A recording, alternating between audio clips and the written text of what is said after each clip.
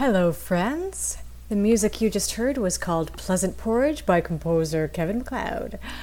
When I hear that music, I think of late night radio DJs. My rolling thoughts go to DJ Venus Flytrap from WKRP in Cincinnati and other fictional radio DJs.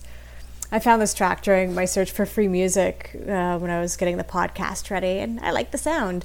The vibe felt right for this podcast, and also I wanted to get on with it rather than overthinking it and choose something, and it felt right. I just listened to it along with you, even though I'll cut it in later, for more of an interactive feeling to this one-sided conversation. I thought I would listen and then ease into it, just like you are. Welcome to this episode of the Primed for ADHD podcast. I'm your host, Andrea Toole, ADHD mentor. My goal for this podcast is to tell you things you never knew and offer new perspectives. I want you to feel validated and heard. I believe that we can learn from each other and to help each other. This is episode 3, and it's later than anticipated. Friends, it's been a week. I was already late for this podcast. My self-imposed deadline was Wednesday, Thursday at the latest. But hey, I've got a full-time job, a part-time job, clients, and I'm packing to move. I know, right? So, bedtimes have been later, wake times have been later, workouts have been shorter, balls are being dropped. I'm doing my best. We're all doing our best. And I did record this on Thursday, and then while playing it back in my editing software, I discovered that the audio sporadically stopped working. There were parts where suddenly there was silence mid-sentence before picking up again. Now, I can do rudimentary editing. I can cut out sections.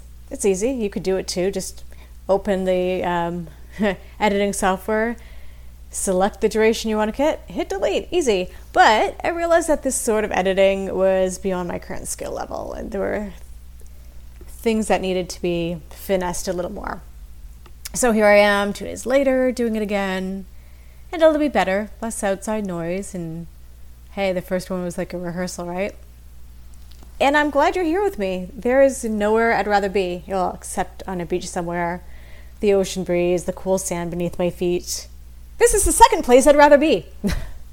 So today's episode. Today I'm building on a topic that I've covered on other channels in the past. It's inspired by a question I often read online. And the question is this: do I have ADHD? Now, not me, Andrea, but the person asking the question about themselves. People are asking people online whether or not they, the questioner, have ADHD. I often look to Facebook groups and other forums online to see what questions people have about ADHD.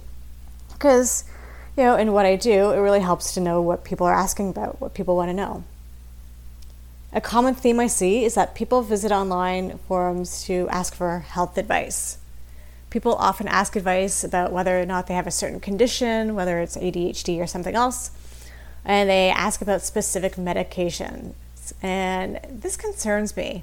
I'm not talking about a visit to Dr. Google. We all look up symptoms online and on occasion, and that is risky in itself. But that's not what I'm talking about. I'm talking about seeking specific advice from unqualified people.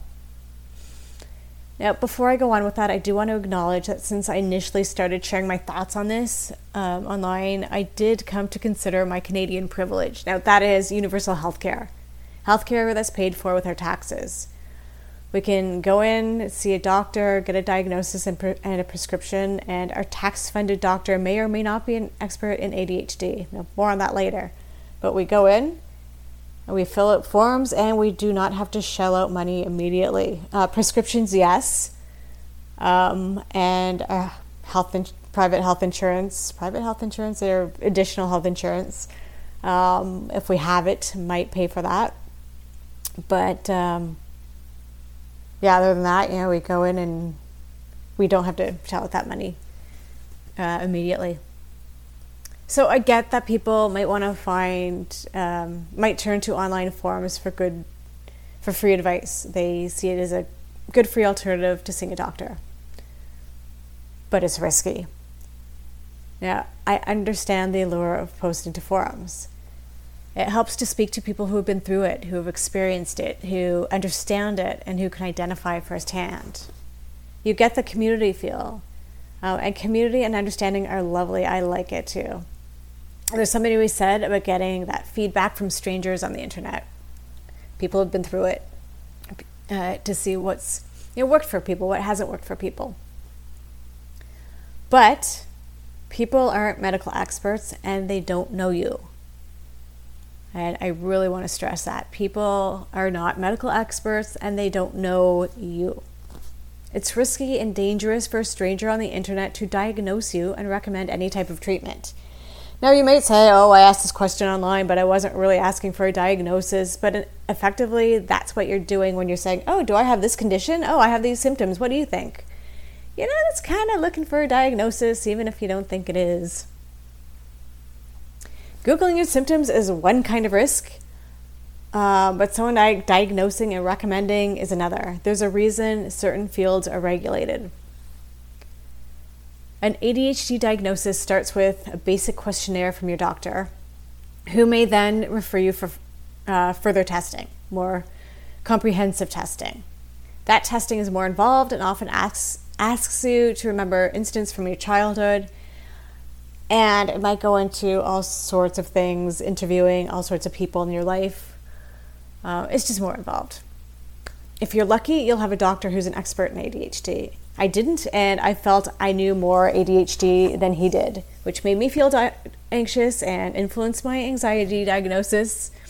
And that was the psychiatrist that my family doctor referred me to. And psychiatrist also who fell under the universal health care. Had I spent a few $1,000s on an appointment at an ADHD clinic, my experience would have been different. My diagnosis might have been different. I don't know.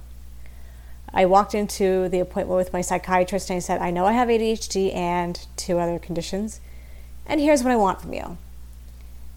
And I did not feel understood. I did not feel heard. And maybe experiences like this also lead people to ask strangers on the internet for medical advice. Maybe my experience might have been different. Maybe yours would have under other conditions.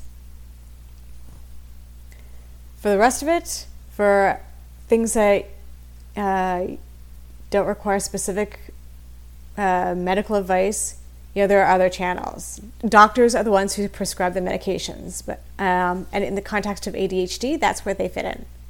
For the rest of it, there are coaches and there are mentors such as myself. I developed a 6-pillar system for ADHD management based on what works for me. I empower people to implement these pillars in ways that are most meaningful to them, and it starts with my own assessment of people. It doesn't assess whether or not you have ADHD. It assesses what you need to manage it. Everybody is different. There's no one-size-fits-all solution. We are all lacking in certain areas, stronger in others. And being a coach mentor, I don't prescribe and I don't advise about medications. I leave that to your doctor if you have one. Whether or not you medicate, that is up to you. It really is optional. Some people might say it's something you need to medicate. I say it's up to you, between you and your doctor. My plan starts with a getting to know you questionnaire and discussion. And you might get that from a doctor, but you won't get that from an internet forum. My questionnaire asks about meds so that I can avoid negative interactions and recommend safe changes to your life. I use that questionnaire and our discussion to create our strategy plan.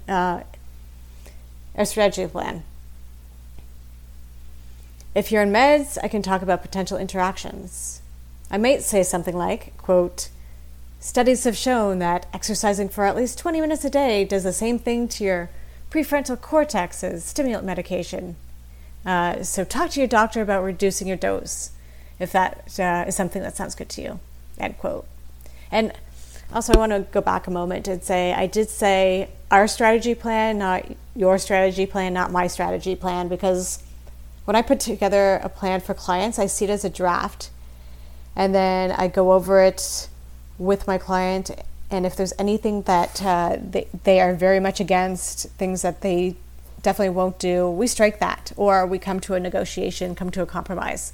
I mean, sometimes you got to do things you don't want to do, but the best plan is one that you're willing to work. So those strangers whose advice you ask for, they don't know your history. When you and I work together, I ask questions and I get to know you. Now, so here I've talked about medication or prescribing, but I haven't spoken so much about diagnoses. I've long believed that the reasons to seek an ADHD diagnosis are mostly for peace of mind, to rule out other conditions, and to get medicated. But for a long time, I thought that getting medication is really the only reason you absolutely need a diagnosis. I mean, that's just the way it is. You can't get a prescription without a diagnosis from a doctor and a prescription from a doctor. More recently, I have come to see more value in ruling out other conditions. I was reminded about this last week, actually, when talking to an acquaintance who, as an adult in his 30s or 40s, I'm not actually sure how old he is, that's just my guess, he told me that he was recently diagnosed with autism. Talking to him, you wouldn't know he was autistic. He's what some would call high functioning. He said that on the assessments he scored just high enough. And that made me think of things. Ruling out other conditions, as I said, and it also made me think of questionnaires again. Self-reported studies, that is, surveys, questionnaires, polls, etc., they're flawed. They rely on asking a participant about their feelings, attitudes, beliefs, memories, and so forth.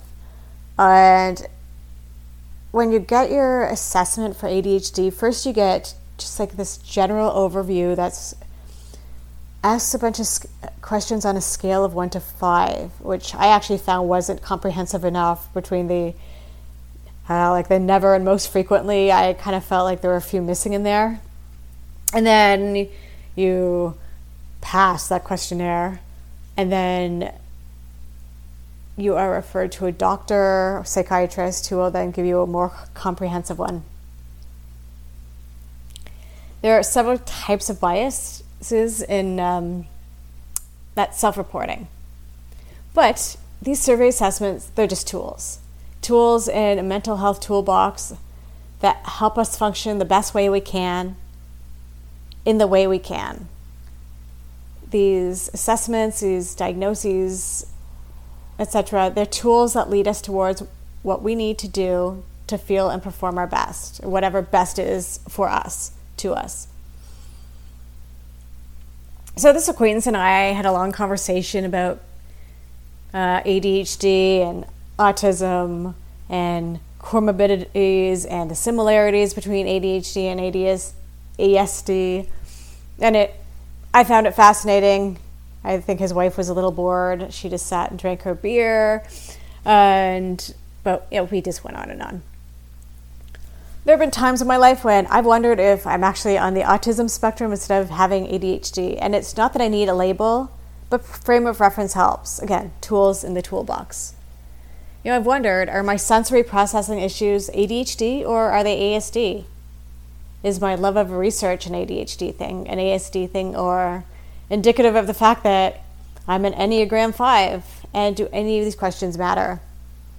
And on the topic of sensory processing issues, last night I was talking to a woman whose son has ASD, and she specifically mentioned his sensory processing issues when it comes to food. And I said, oh yeah, I totally understand that. And I shared one of my personal experiences because I have sensory processing issues. I always have.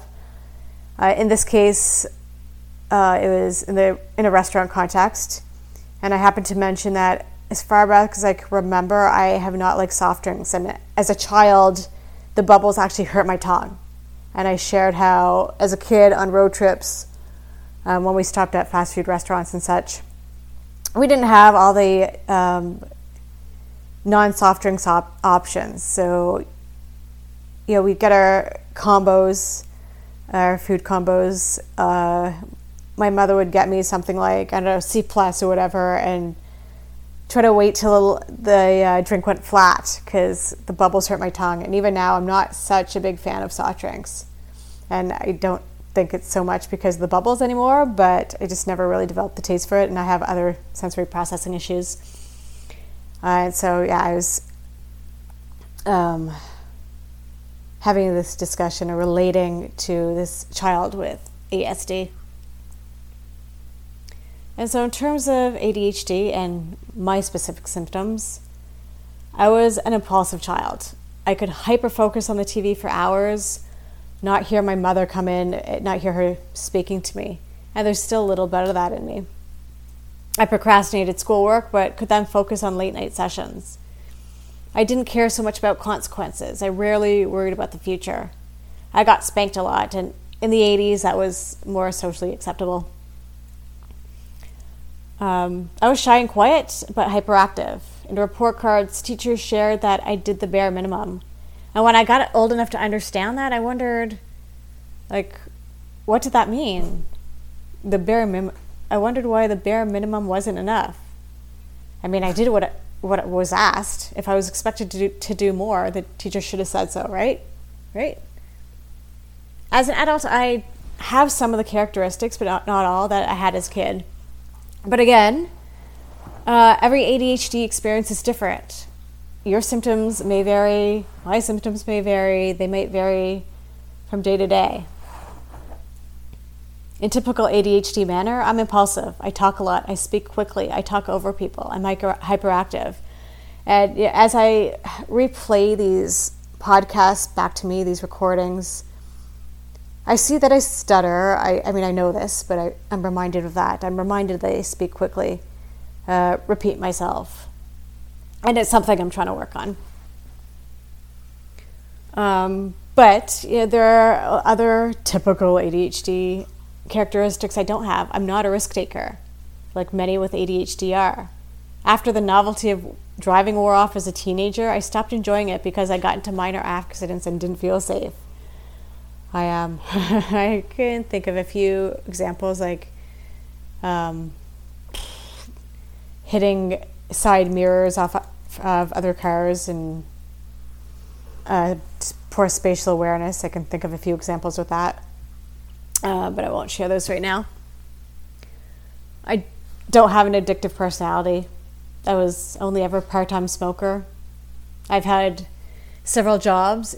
Imposter syndrome held me back from one of them, and I got fired from that one because I just kept getting my own way.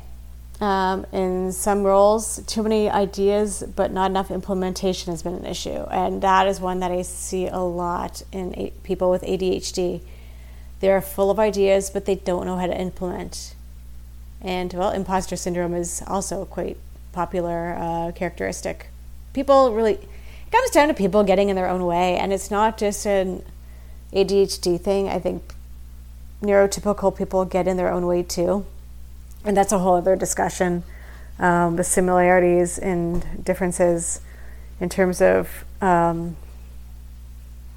what characteristics people ascribe to ADHD, which is just, I think, human nature in general. That's a whole other discussion.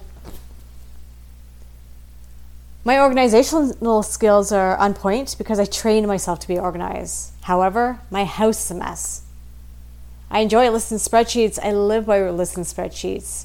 I script, I plan. If it's not on the calendar, it doesn't exist. That's ADHD. And that calendar one seems to be so prevalent also. It's another really popular one. If I have to list like the top 3 characteristics, needing things on calendars is in the top 3. Along with what I was saying about too many ideas but not enough implementation. ADHD, not defined as having a spectrum, but characteristics vary and so do their severity. I think I just said that a few moments ago, but I'm going through my notes here, and here we go. The psychiatrist at my doctor pointed to me for my diagnoses, actually, it's plural. He was confused when I talked about the severity and how my symptoms differed from day to day. I mentioned ADHD flaring up, and he questioned that. It was as if he had never spoken to anyone with ADHD. He didn't seem to understand that symptoms vary in intensity, and they fluctuate day to day.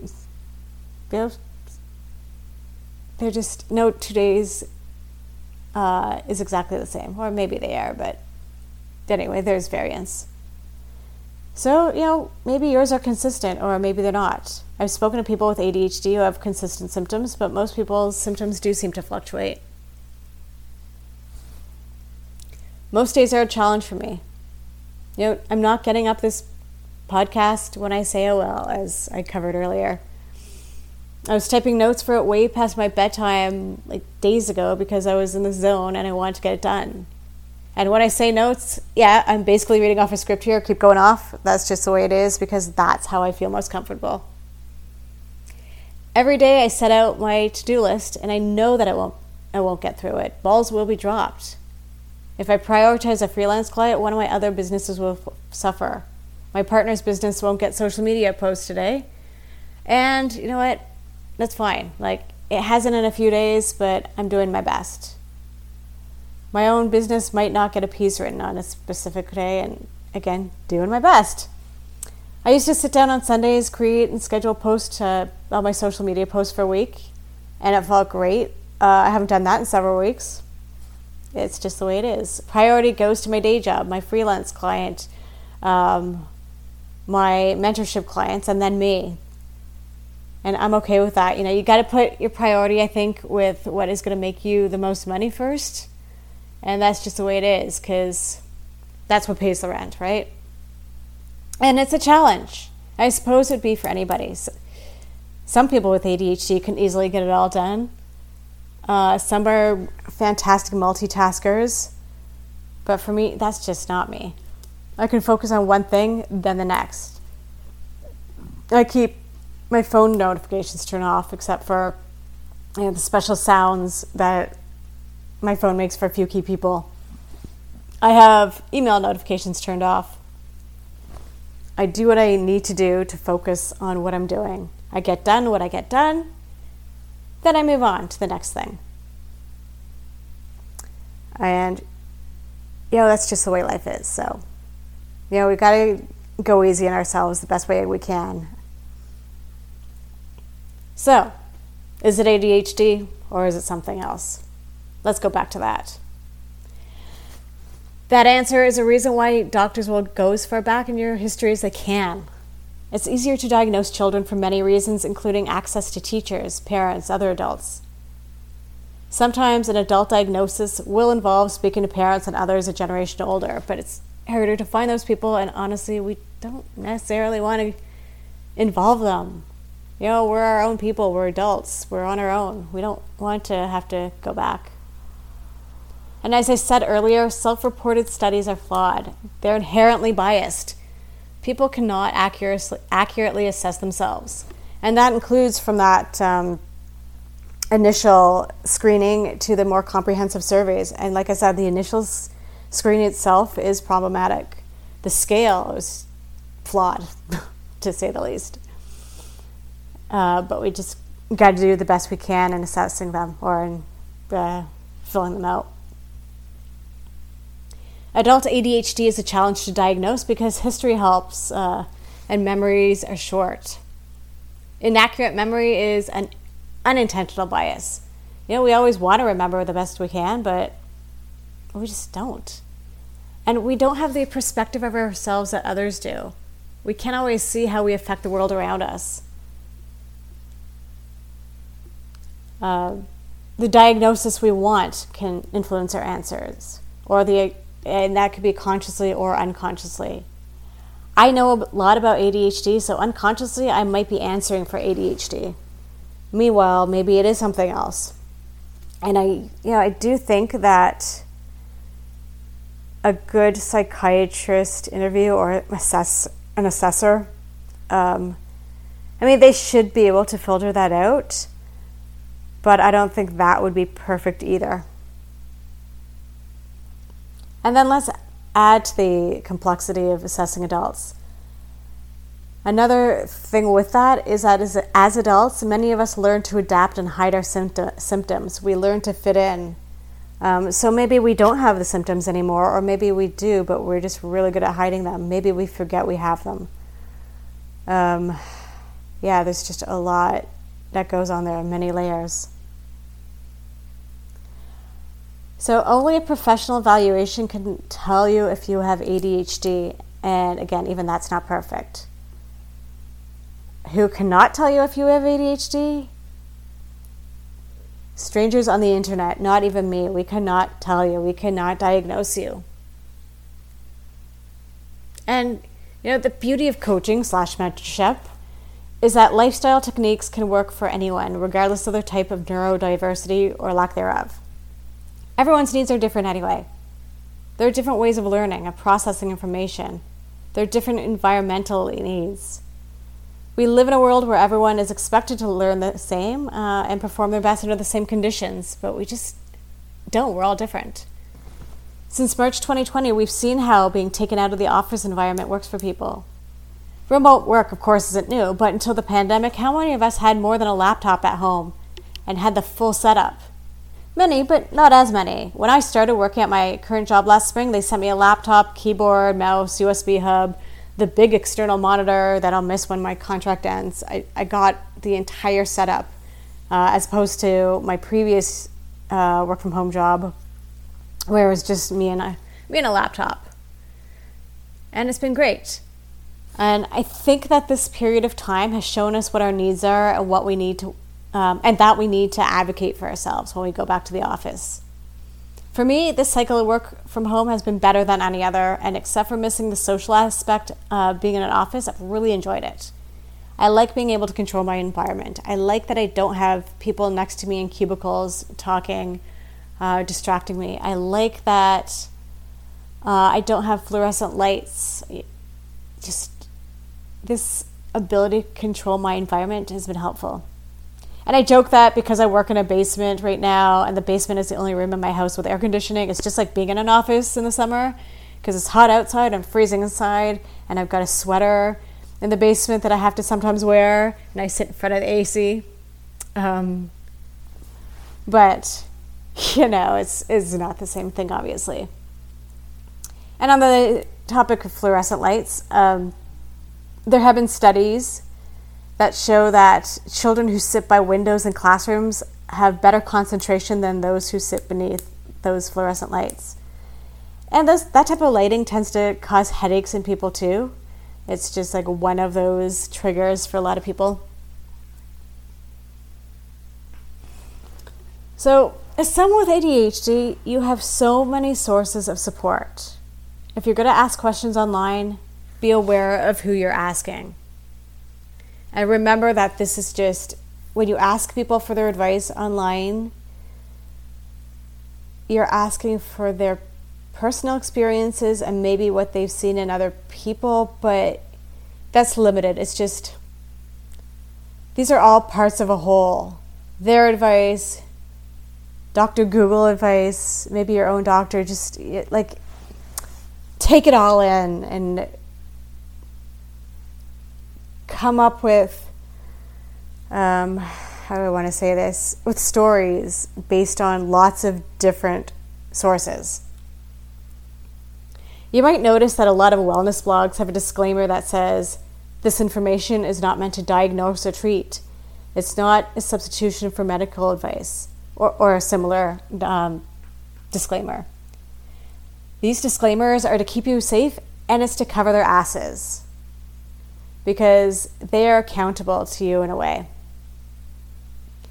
When you go on, say, a Facebook forum and ask for advice, you don't have that disclaimer.